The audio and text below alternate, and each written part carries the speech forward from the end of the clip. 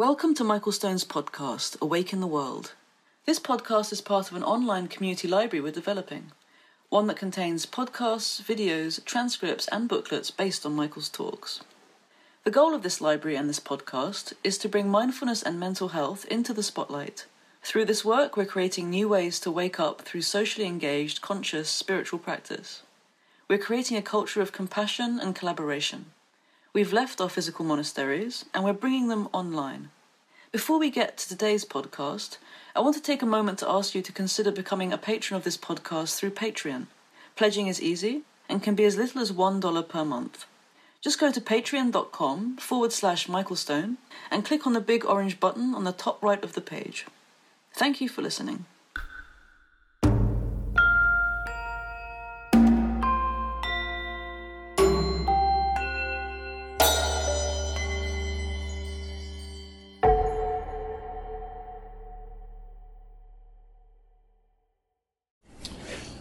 I'm here because I find that doing this practice and sharing it with other people and working with other people through listening to what their practice is and to talking together about how their practice can go deeper both internally and externally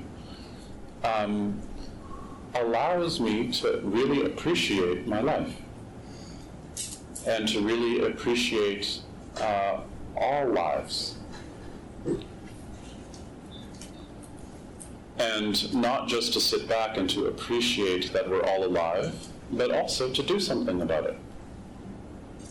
And one of the core teachings of yoga is dukkha, which most people translate as suffering or being unsatisfied or stress. But really, the heart of dukkha is the inability to be content.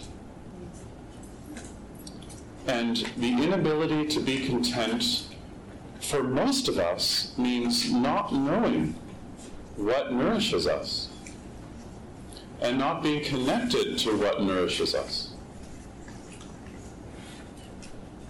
And in a sped-up world, in a world where so many of us are doing jobs or are involved in livelihoods that don't have a lot of meaning, I think what all of us crave is to feel connected.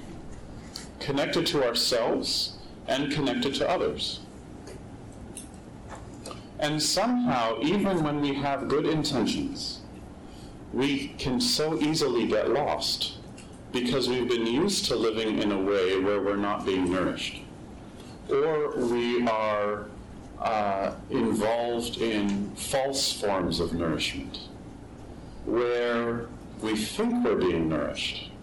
And the image on the outside is that we're being nourished. But really, we're not being nourished, and we know it because stress is increasing. Feelings of loneliness and anxiety increase. And we experience burnout. The new medical term for burnout is vital exhaustion, which I like more, actually. Or we're out in the world doing good, but we're not taking care of ourselves. Or we're out in the world doing good, and we've lost track of what good is. Because the world is imperfect, and it's complicated, and we think it's out there.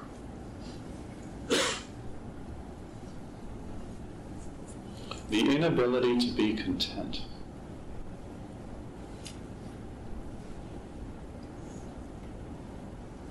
And the other core teaching of yoga is karma, that everything that we do exists in a matrix of causality, that every action you take has an effect, and that you can't control the consequence of your actions. And the only thing you really have control over is the motivation in your actions, your intention, but you cannot control the outcome. And I think for a lot of you who are building yoga studios, community centers, working in prisons, or helping others in any way, one of the ways we get exhausted is by being attached to the outcome. And in helping work, there are three ways that we can identify the intention in our actions. The first is helping, the second is fixing, and the third is serving. When you go into the world and you try and help, you see the world as weak.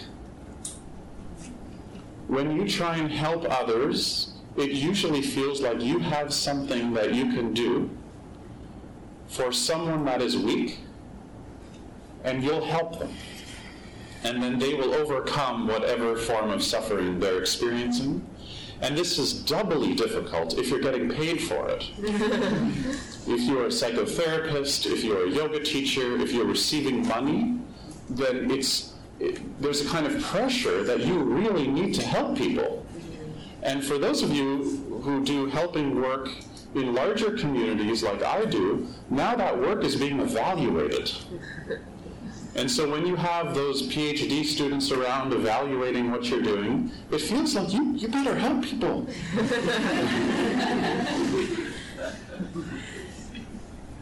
The second is fixing. When you try and fix the world, you experience the world as broken.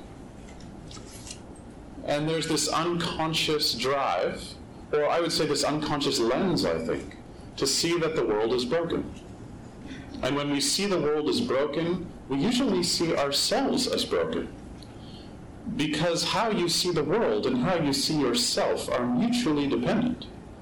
You can't separate them. When you're experiencing yourself as whole, the world looks whole. And when you experience yourself as broken, you recognize the brokenness in others.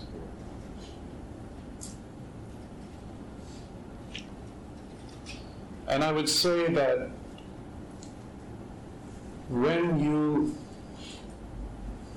make your life into a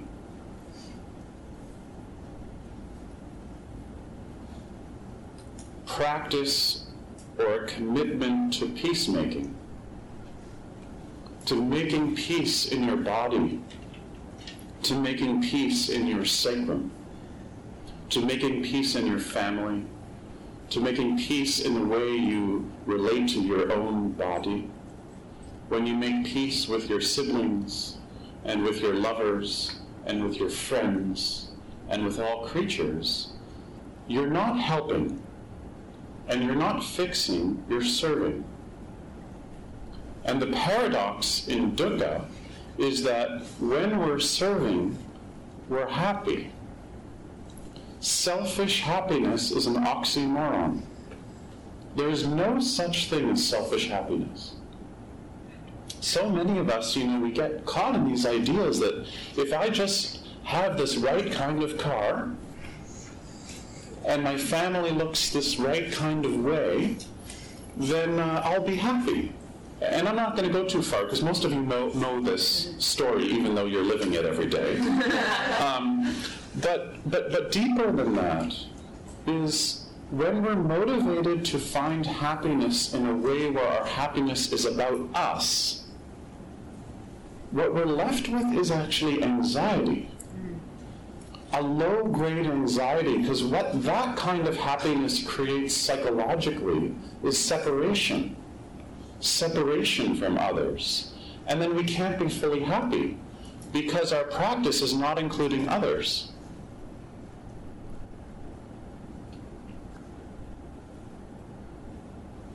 And so moksha, or liberation, or freedom, or enlightenment, is the ultimate cognitive dissonance, where on the one hand, you cultivate your own equanimity and happiness, and in the other hand, other people are suffering. And if you really understand how we're interconnected, then you can't be fully free if other people are not free. And so you go to work serving others. And in serving others, you guarantee their freedom. And by protecting their awakening, you wake up. Does this make sense? Yes. By serving others, we feel good. We feel really good. But I want to talk about serving others in the right way, where we're not helping and we're not fixing. The world is not this broken machine that we need to put back together again, like the way the Americans are rebuilding their economic system in the same model as the one that just completely failed and caused so much, not just economic devastation. We can all cite the statistics of what's happening in the finance world, but people losing their homes, people losing their jobs and not being able to find jobs now for years. And the anxiety that creates when you're a parent and you can't provide for your kids. 1 in 4 American children are on food stamps. 1 in 4.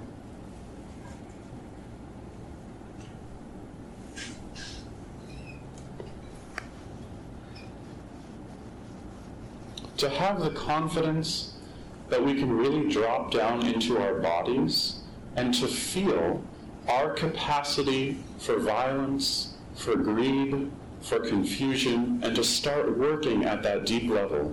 This is the intimacy that yoga is to recognize these patterns in ourselves, and then as we start to work with those patterns, to also see them in the world, in institutions, in our families, and then to work both the inner and outer simultaneously.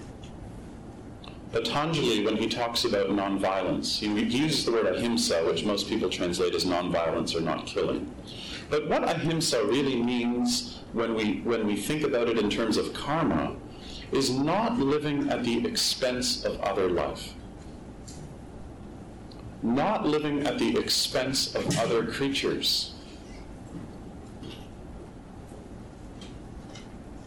And that means to heal the parts of ourselves that we're exploiting, the parts of ourselves we don't relate to, all the parts in our bodies that are not communicating with each other, and to go out in our communities and to help heal the parts that are not communicating with each other. So if we're all connected, and if healing is intimacy, then if there is one 15-year-old behind bars, you're not free. You may feel pleasure, and you may feel happy, but if there is a 15-year-old behind bars that we're not serving, then we're not free. Because our society is not awake enough to learn how to work with that 15-year-old, no matter what they've done. No matter what they've done, to really know that samadhi or integration is to understand the conditions of that kid's life and to know that if you were in those conditions, you would have done exactly the same thing. That's non-separation. And to move on, because we see that this society based on retributive justice is creating more harm than good. Imagine if we could turn prisons into monasteries, where you go to prison and you undertake to train your heart. And then the people coming out of prison are teaching us about our prisons. And then they become the monks and the nuns and the teachers in our culture. Why? Because they know about suffering. And the difference is, because they don't have a lot of distraction, maybe they could teach us how we can work with our suffering. Because they've been in the monastery. Some of them, since they were little kids. In the early 70s, the assistant to Trungpa Rinpoche in Colorado and in Halifax was dealing drugs. He was going down to South America, he was buying drugs, cocaine, he was selling it in the United States. And you can imagine in the late 60s and early 70s, this is an okay thing to do. Because Buddhist practice and being a yogi was like, it was countercultural. So to be dealing drugs on the side, it's like us against them, you can understand it. And he got caught. And in 1970, they started the kingpin rules in the United States. And he was sent to prison without parole. His sentence was going to be 30 years. 30 years. For a young kid in his 20s. So he went to his teacher the night before he had to go to court and said, what should I do? I'm going to get 30 years. Should I go underground and go to Colombia or South America and just disappear and live a good life? And, maintain contact with you so I can also study the Dharma. Or, he asked Trungpa Rinpoche, should I turn myself in?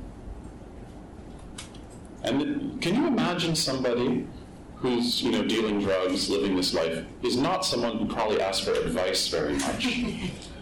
But he was at the end of his rope, so scared. And Trungpa Rinpoche said, turn yourself in. This is your karma. And if you turn yourself in, then you and I can have a relationship, because you'll be in one place. And we can write letters, we can talk, and you can practice. And that's what he did. He turned himself in. His name's Fleet Mall. And when he got to prison, everyone in the prison was dying. Because where did AIDS first show up? In North America? In prisons. With men in prisons. And the prisoners were dying like flies. And he didn't know how to survive in prison. So what did he do? He's a Buddhist meditator. He's going to survive in prison. So he started building hospices, like little hospice corners of the prison, and taking care of the dying men. And this earned him some respect. So he's out of prison now, and his work now is to build hospices in prisons. And now, 17 years later, every prison in the United States has to give health care and hospice care to their prisoners at the same level as the community. And this is his work, is to come out of prison as if you've come out of a monastery, and to go to work serving. And this is the kind of thing we can do. Look who's in this room.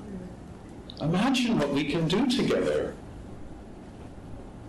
To understand that the main cause of dukkha, or our inability to be happy, is that we're living lives that are exhausted by addiction and self-centeredness.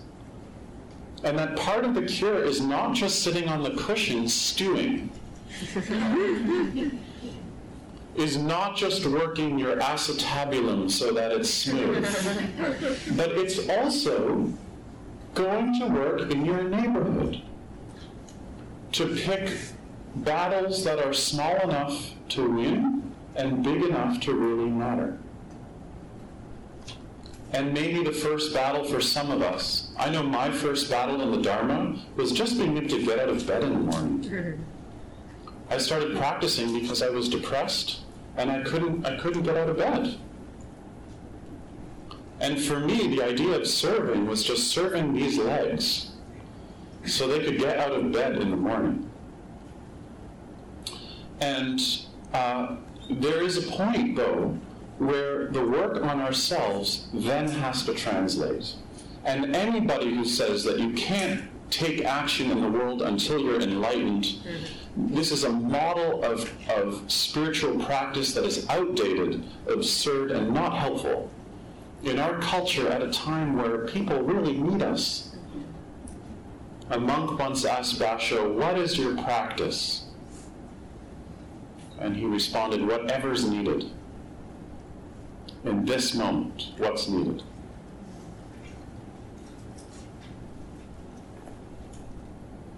So I want to tell you a little bit about burnout, because I think burnout for many of us is something that we don't recognize. Who is it who talked about the opening a studio? What's your name? Carrie? When Carrie spoke, half the room was nodding.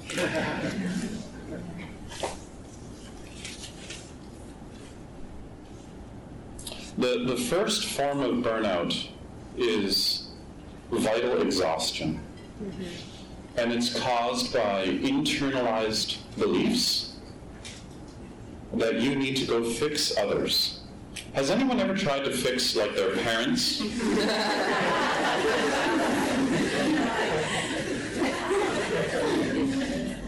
Institutional demands, carrying too heavy a burden, and family systems. Family systems that make us think that we're not doing enough, and internalized family systems that make us feel like we are not doing enough. And this is the first cause of vital exhaustion. Again, people are nodding. I think people know this one.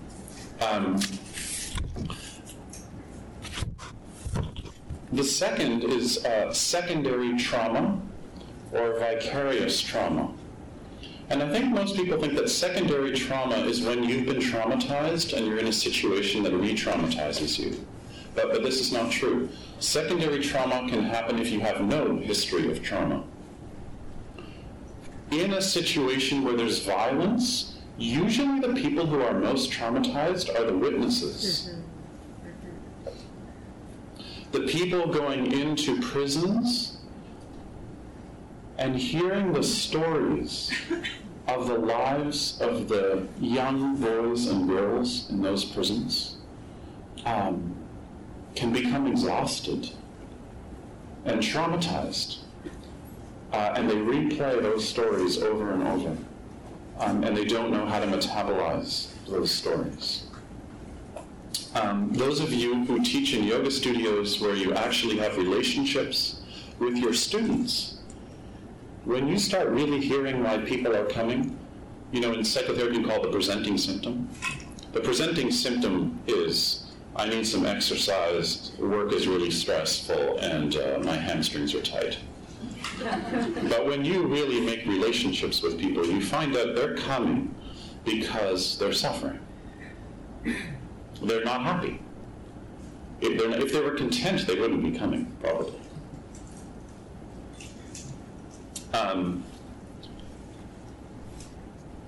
And when you really open through empathy, and what we call mirror neurons, with the people who are traumatized, we can easily become traumatized vicariously.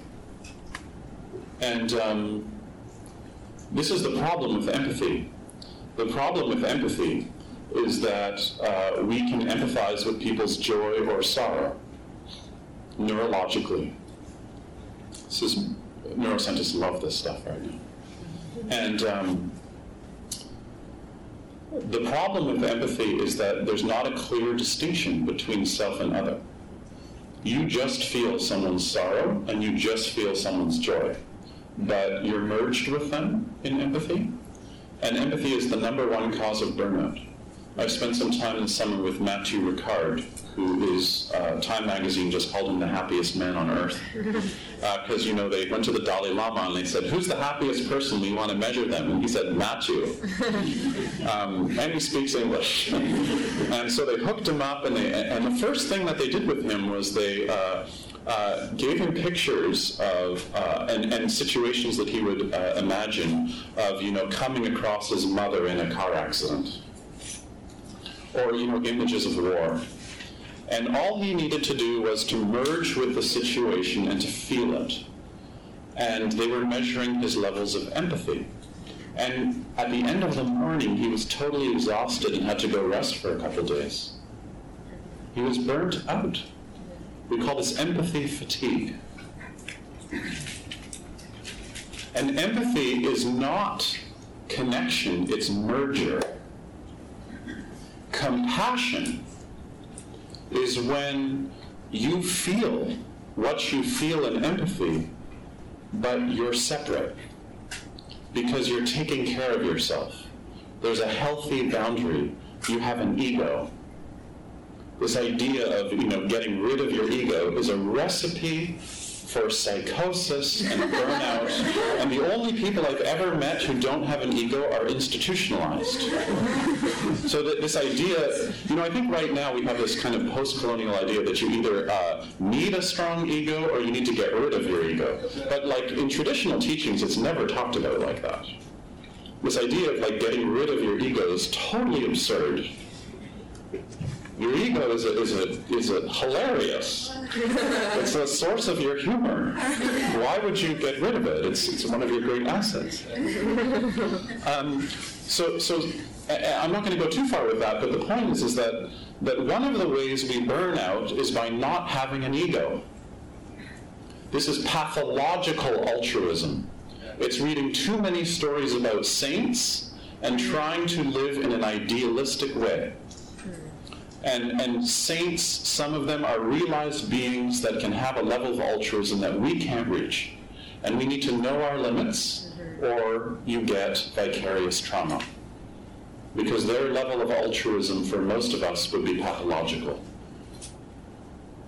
where we're not taking care of ourselves. And if you don't take care of yourself, you can't take care of others. You take care of this body, and you're taking care of the earth. And you take care of the earth, and you take care of this body imperfectly. The third form of burnout is what I want to call moral distress, which is being overloaded because of systematic imbalance. This is those of us who are working in hospitals where the ethics of the hospital does not match our internal moral compass. We're working for oil companies where the motivation for the shareholders does not match our internal commitment to not causing harm. And we keep doing it because we're scared. And we keep doing it because we're making money. And we keep doing it because we're addicted to the persona that our profession affords us at the dinner table with our family, who are so proud of us for being lawyers and doctors and surgeons and CEOs and money makers. But like traditionally, yogis were drop-ins, where they dropped out of the culture to drop in to the culture in a deeper way. And they went to these ashrams, which are like, nowadays you go to ashrams and you get free lunches. Being a shramana is being a vacationer, where you're on a permanent vacation. And you try it here. Go to Trinity Bellwoods Park for the day, go hang out with homeless people and ask the Bank of Montreal for a free lunch. And you're not going to get it.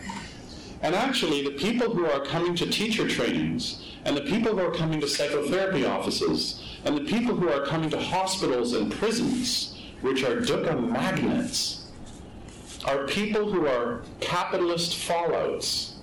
They can't produce and consume at the level we want them to produce and consume, and they're being burnt out.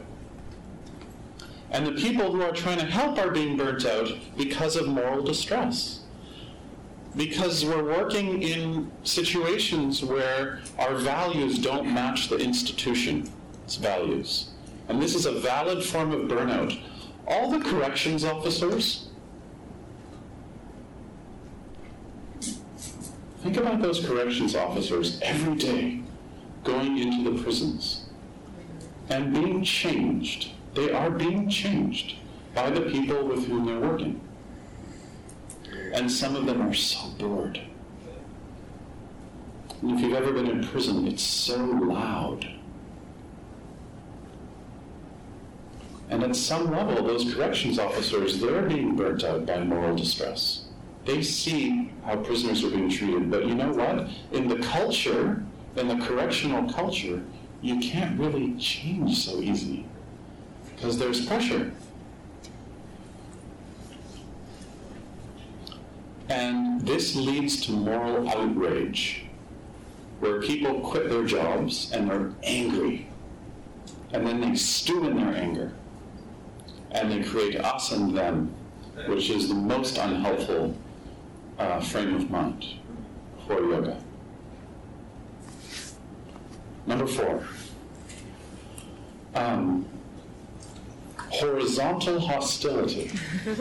This is a new one in the literature. You find this mostly in the nursing literature. Horizontal hostility.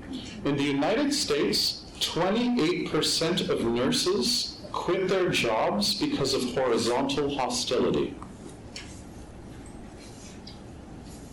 This is a form of burnout where your peers marginalize you.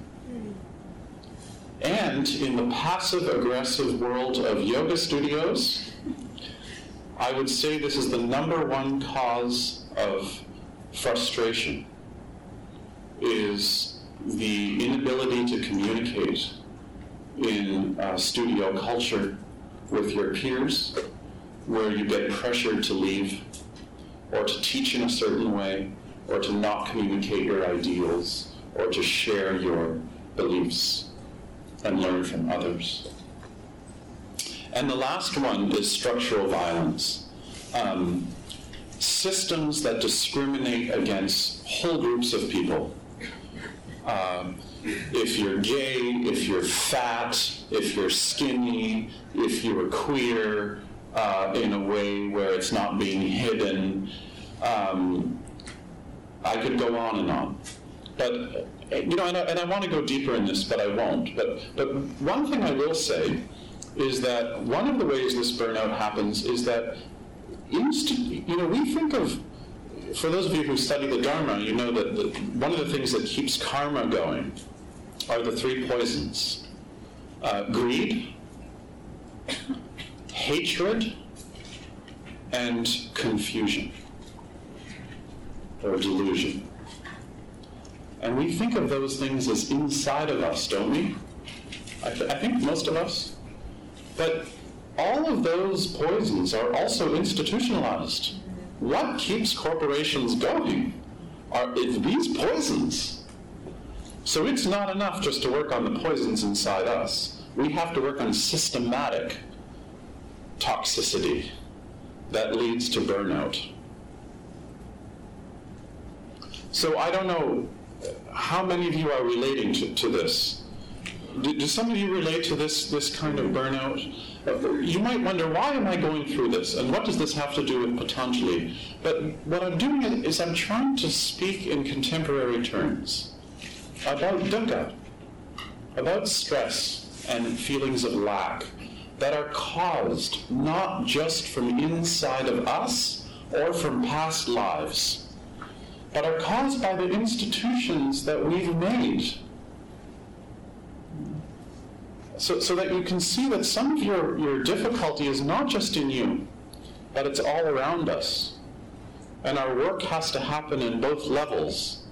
And in the Buddha's time and in Patanjali's time, the individual was in such a thick social fabric that the focus of their teachings was on the individual, because it was a given that we were all interconnected. But now it's exactly the opposite. What we need to emphasize is not the individual, but the social fabric, and I would add the ecological fabric that nourishes us. Because all we are is social and ecological conditions.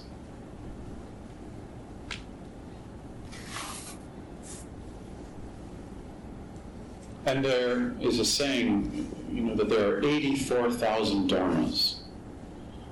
And my challenge to you is, if there are 84,000 dharmas, or 84,000 practice doors, all you need to do is enter one. Just to enter one. To really enter your life.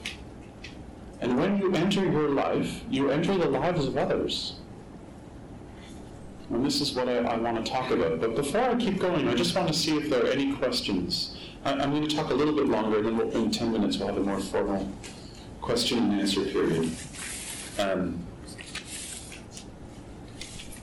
Any comments or questions before I keep going?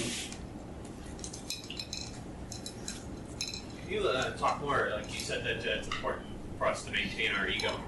I kind of lost maybe a little bit of that point that maybe you're trying to make. Can you elaborate on that? Yeah. One of my favorite sentences in all spiritual teachings is the third or fourth line of the Yoga Sutra, where Patanjali says, Tada drashtuhu svarupe avastana. Then, therefore, tada, therefore, drashtuhu, the one who sees, not the seer like capital S, seer. There are other words for that, Atman, Jiva, whatever.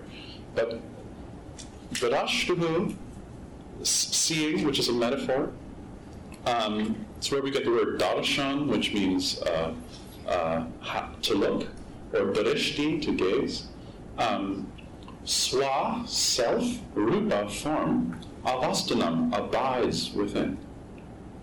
Let me break that down.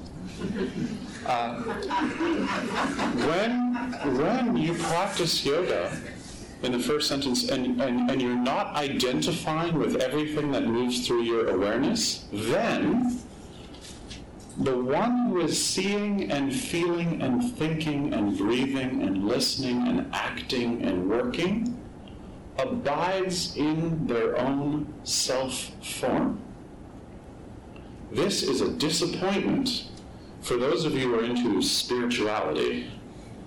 Because what he's supposed to say in that sentence is when you're not identified with everything that moves through your life, you have an awakening and you become God and you become connected to all the virgins and you suddenly become one with everything and you can be vegan forever. And you're awake, menopause ends, migraine headaches end, and you're one with everything. And that's not what he says. That's not what he says. He says, then you abide in your form. But what? Abide in my form. I'm trying to get, the reason why I came here is because of my form. And he's saying, you get to abide in this. But I think for most of us, I don't want to abide in this. I came to this practice because I want to get out of this. I want to be free from this.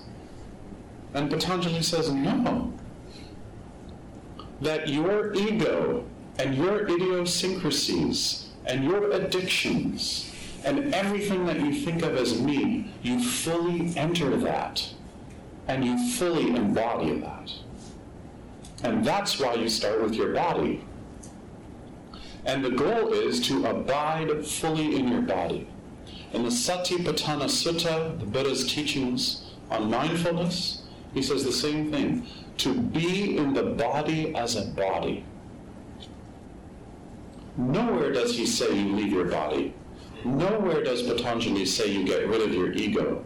To fully embrace this storytelling mechanism we call the ego that gets us into so much trouble and that gets us out of trouble.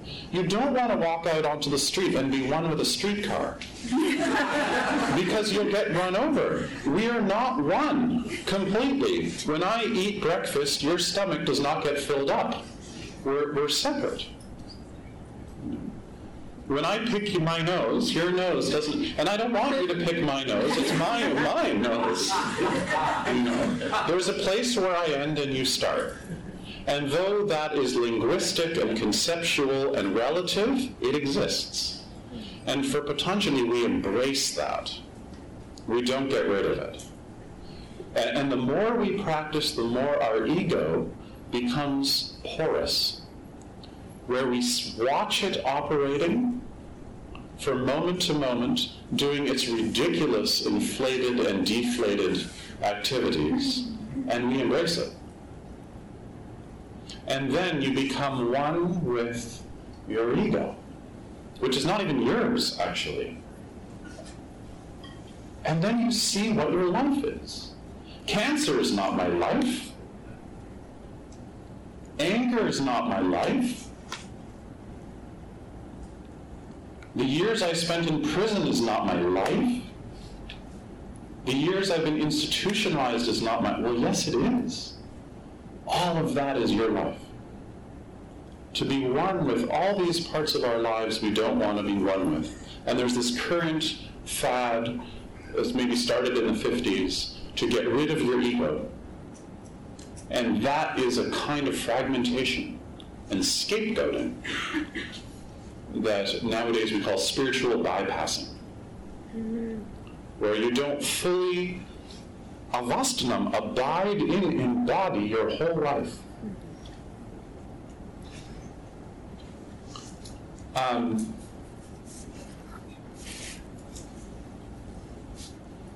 Consider a fish. A fish swims, and it swims in the ocean, and it knows its territory. Or a bird. A bird flies in the sky, and it knows its territory. I have never met a fish that wants to be a bird. A fish swimming is fully a fish. Has anyone ever seen a whale dive? When a whale is diving, for a second it looks like it wants to be a bird. But if you ever look closely at a whale diving, they have a little smile. And a whale diving is perfectly a whale diving. What does it mean to be a fish? Swimming. What's a bird? Flying. What is a sentient being? What are you? For a fish to fully know its field is to know what nourishes it. And for a bird to fully know its territory and not go into the tree's territory, a bird trying to be a tree is a whole problem, is for the bird to really know what nourishes it. For you to be a fully functioning, creative, eccentric, engaged citizen is to know what nourishes you. To really be connected to what nourishes you. And in the asana practice, in our meditation practice, we have formal techniques to connect with how we feel. To connect with the pause at the end of our exhale. Vimula, the root bond that connects the chitta, our attention span, and the prana, the energy of our breath, as feeling tone in the core of the body. And these practices over time start to develop equanimity, non-reactivity, and kindness and patience in us. And the reason why we deepen our formal practice of meditation, of pranayama, of asana, is so that we can really work with the emotional states and turbulent thoughts that make us suffer personally. So that inside a yoga posture, there's something real going on that you can then use to affect change in the world around you. So that you can be one with cancer. So that you can be one with your prison cell, whatever that is. So that you can be one with your depression. That's yoga. Yoga is not trying to become one with something other than what's right here. It's being fully yoked to your life.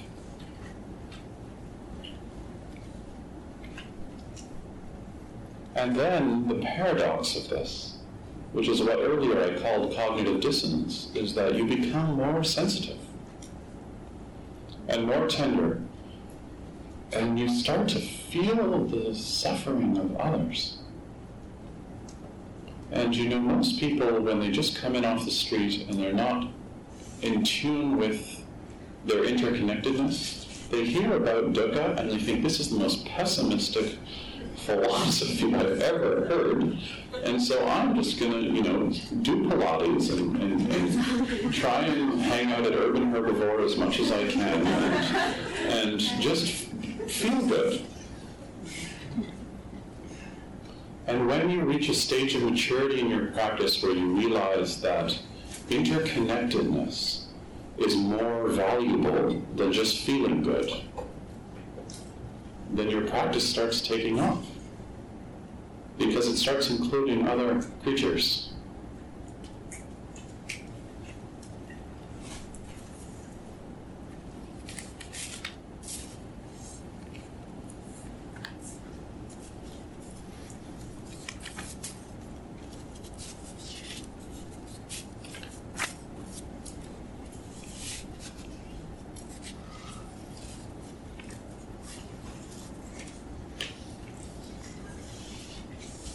So in Roshi writes, all beings are flowers blooming in a blooming universe.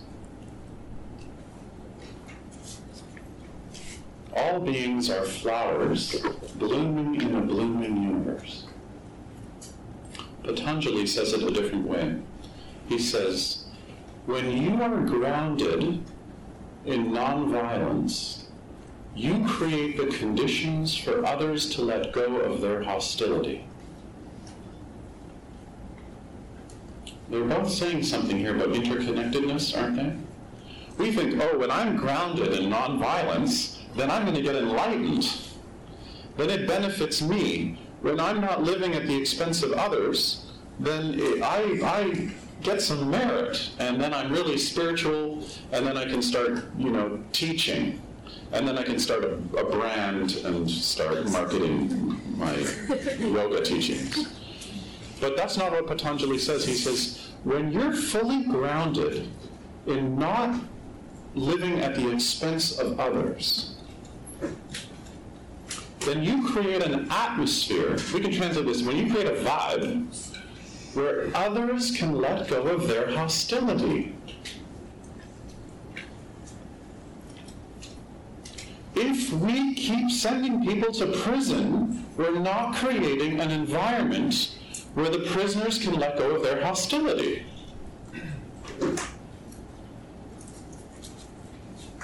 If we keep building nuclear weapons, we can't go into other countries and tell them to stop building nuclear weapons.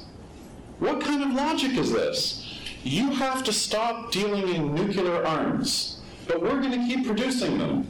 We're going to take uranium from Saskatchewan, we're going to sell it to India and North Korea so they can build nuclear power plants, so they can meet the Kyoto Protocol that we can't even meet.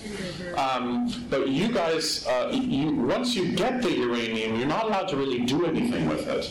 And we're gonna send people to check to make sure you're not doing anything with it. It's the same logic as, this person caused a crime, let's send them away. How many young people in prison are suffering from mental illness?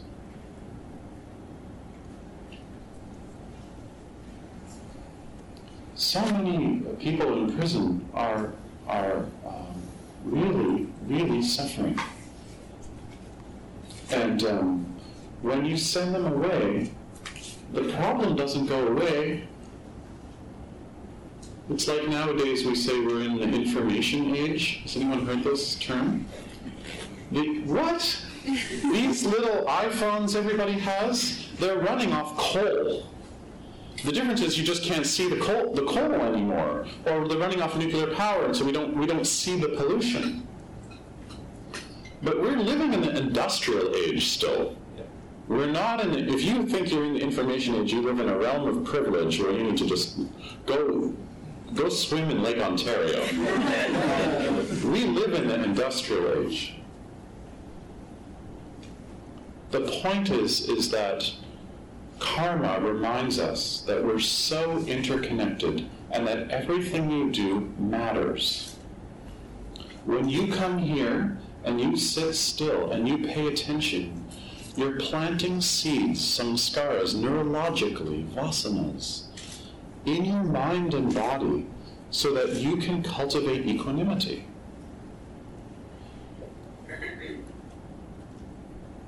This gathering is a form of social action because we're being still. And we're planting stillness in the mind, in the body, and in the body politic. You can't separate. You know, in the 60s it said the personal is political. New Leaf Yoga is a provider of healthcare. They're a provider of balance, but not just to the people behind bars, to us. Because in their marketing, they're reminding us about the people we're sending away that we don't see. And they are a political organization.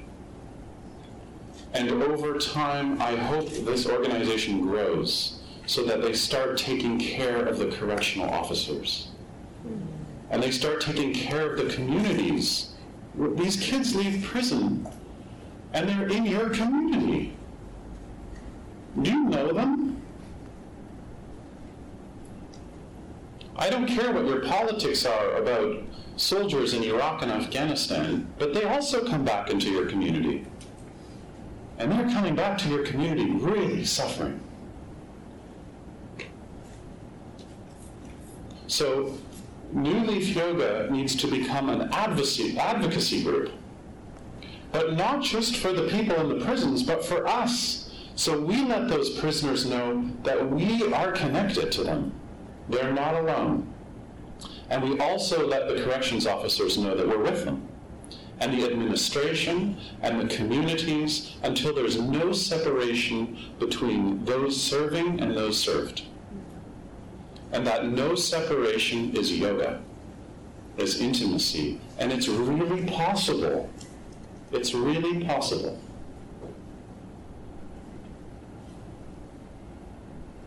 I've been obsessed this summer because I've been writing about, in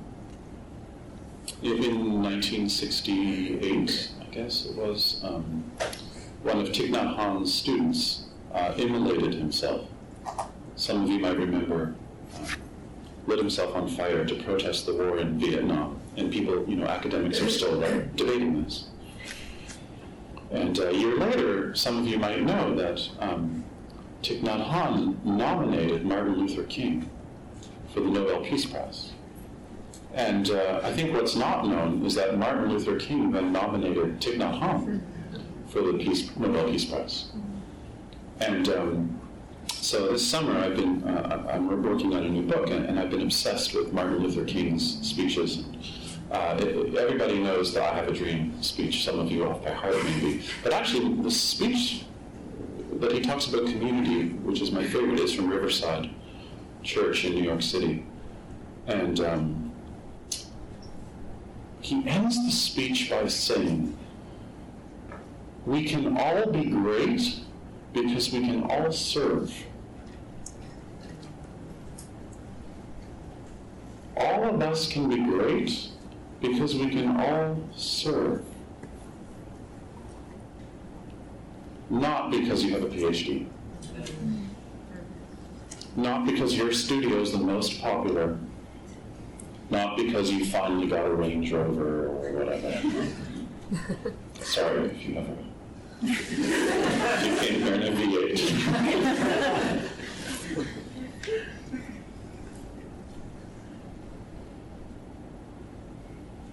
We can all be great because we can all serve.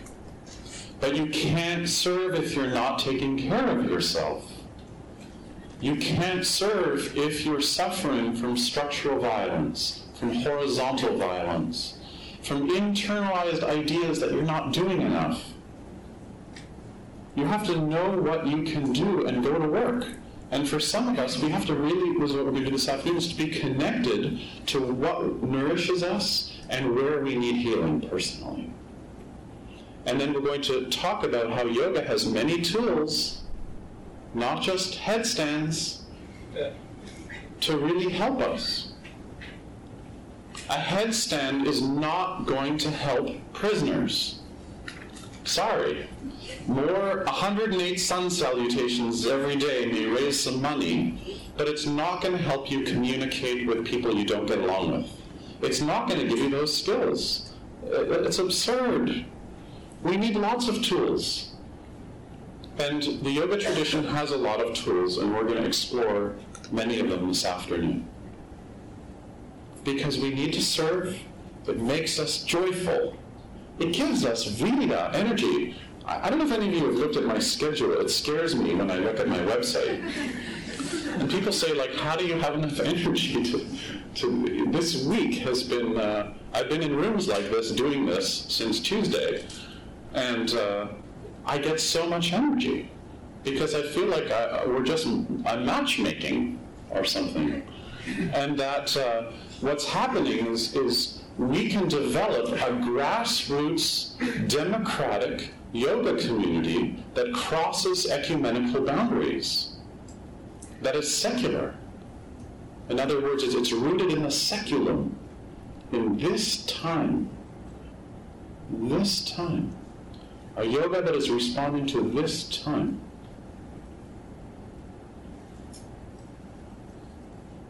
A prison dharma, a hospital dharma,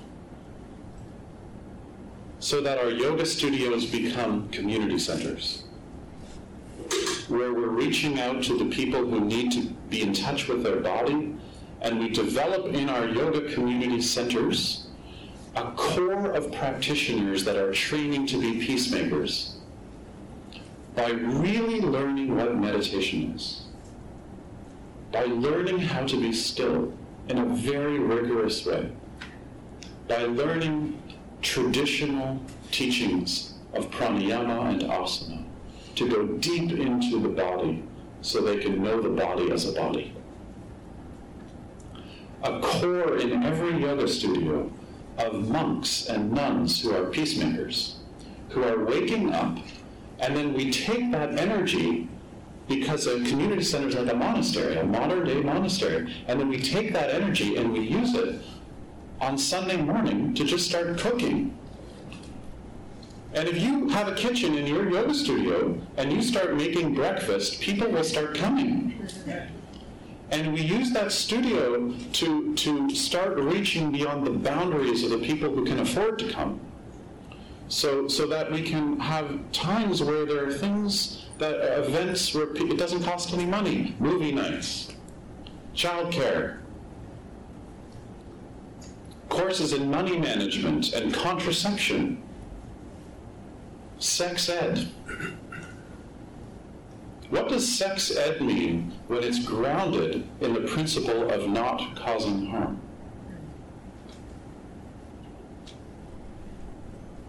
What does learning how to manage money mean when it's grounded in the principle of non-greed? See, we can put these yoga tools to work in our communities so that we can wake up, not just individually, but as a culture. And what could be more exciting? It's like, woo! It's amazing. But when we keep operating out of individual happiness, we get exhausted because we can't do it. I'm trying to be so happy. I'm doing all these things to get happy. Don't worry, I'm getting happy. And I'm showing you that I'm happy, but I'm not really getting happy because my life is getting so small because all I'm focusing on is my happiness and my diet and my weight. And yoga clothes are so expensive. So I can't quit my job because I can't even afford to have the right outfit or whatever. And at Center of Gravity, I critique yoga clothing so much that now people are like coming Value Village clothing, because that's like the hip thing now is like, don't show up in a Lululemon. And And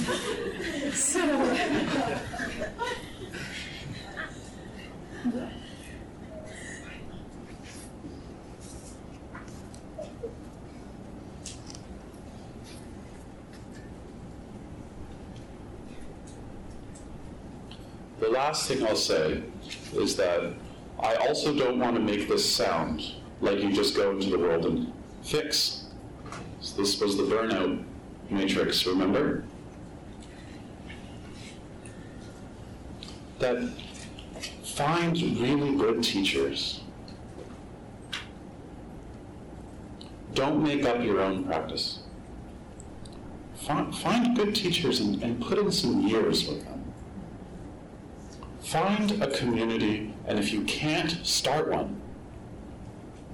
And really practice rigorously.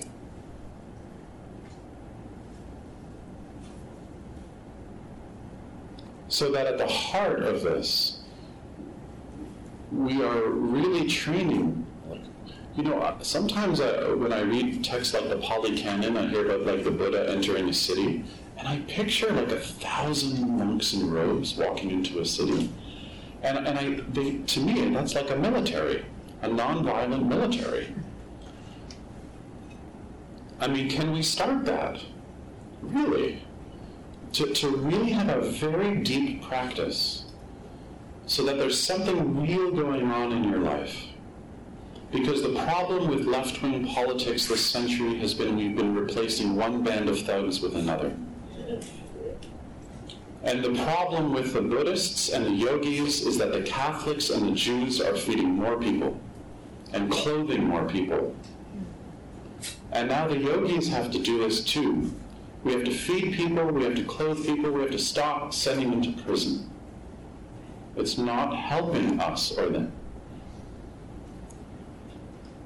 But that kind of action is rooted in a practice where we're really taking care of ourselves, where we're not in political movements where we're burning out and we're angry at each other. We're taking our anger and we're really funneling it through our practice so that we can make change in a culture that's so imbalanced. Our values are so upside down, inside out.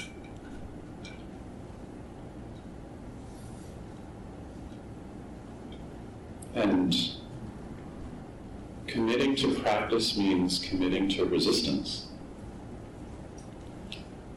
Because the resistance to practice, I don't know about any of you, but if you don't have resistance in your practice, I think you need some advice about what to practice. Because there's a natural resistance built into practice, which is the resistance to change. And that resistance to practice should always be there, because it shows us that we're changing.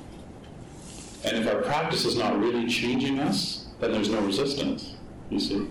And the same is true in our culture. For us to start changing yoga studio models, to change prison models, there will be resistance. And when we start feeling the resistance, we need to get excited, because this is when something's really working.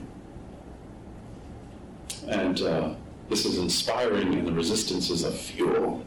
It's friction, it's a fuel to generate kindness. So that our practice becomes like a kindness gymnasium, where we're working the kindness muscle, so that it's there for us when the hard times show up.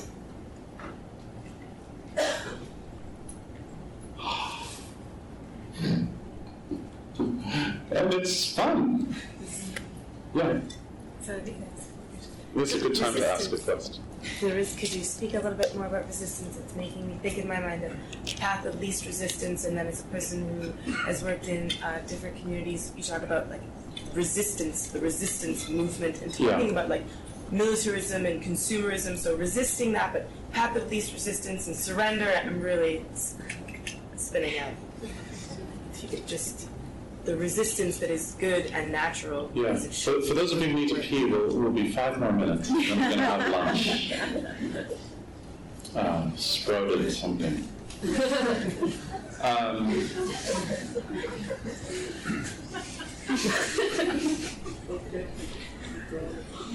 question was about resistance, surrender, path of least resistance.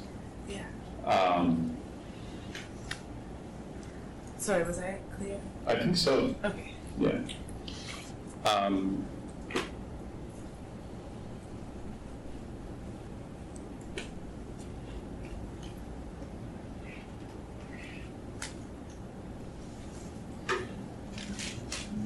There's a part of all of us that doesn't want to change. And so Patanjali identifies this. He calls this abhyasa and vairagya, which means practice and non-attachment. The practice of non-attachment, and then practicing non-attachment to your practice of non-attachment. And then practicing non-attachment to your practice of non-attachment to your practice of non-attachment. And then being really attached to that. And non-attachment means not getting stirred up. And when we're not stirred up, it means we're fully engaged.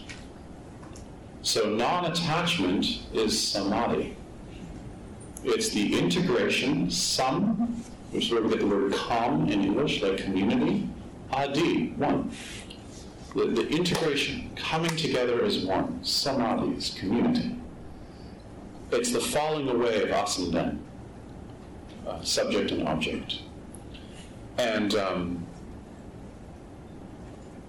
practicing non-attachment means not clinging to your view, not being attached to your particular position, being able to surrender your position, to let go, so you can really listen.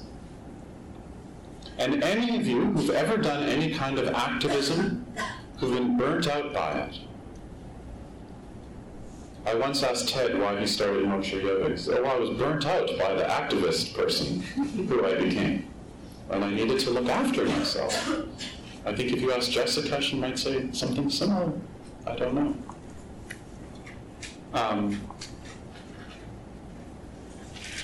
Not clinging to an outcome, not clinging to your position, opens you up so that you can really drashtu, see, vidya, see how things are. And then you're engaged. And I know it sounds like a paradox. Non-attachment is engagement. But we all know that when we're not clinging to the way we need things to be, we're more engaged as parents, as kids. When we're not attached to our mother and father being a mother and a father, then we can be totally engaged with them. When you surrender and you let go of needing your mother to be a mother, then you can start to see her. You can see a person there, underneath all that scaffolding you've been attached to all these years. And your heart can open, and then you're engaged. And this is intimacy, this is yoga, this is samadhi, this is community, this is connection, this is revolution. And what we're resisting is any place in our body and our culture where things are fixed, and they're stuck, and they're not fluid. And we resist that, and that resistance is yoga. And how do you resist? By letting go. And how do you let go? By action. People often say to me, well, like, is this going to help? And my response is like, I don't know. But because it's a new action, there will be a result. So let's see. Let's see. And so I vow to stop sending people to prisons. Can we make this a vow? And let's vow for these people who are in prison to get some of our attention. I don't mean like going to the communities and meeting with them and sitting with them and working with them necessarily, but in your daily life, to not live in a way that supports a system that keeps putting people in jail. And maybe that means opening up your kitchen and feeding more people. Maybe that means going into schools and helping people with the skills so that they can settle their minds and have less anxiety. Going to communities that are underprivileged and offering what you can offer so that we change the conditions that are giving rise to so many underprivileged kids going to prison. So we're working with the conditions, and this is possible.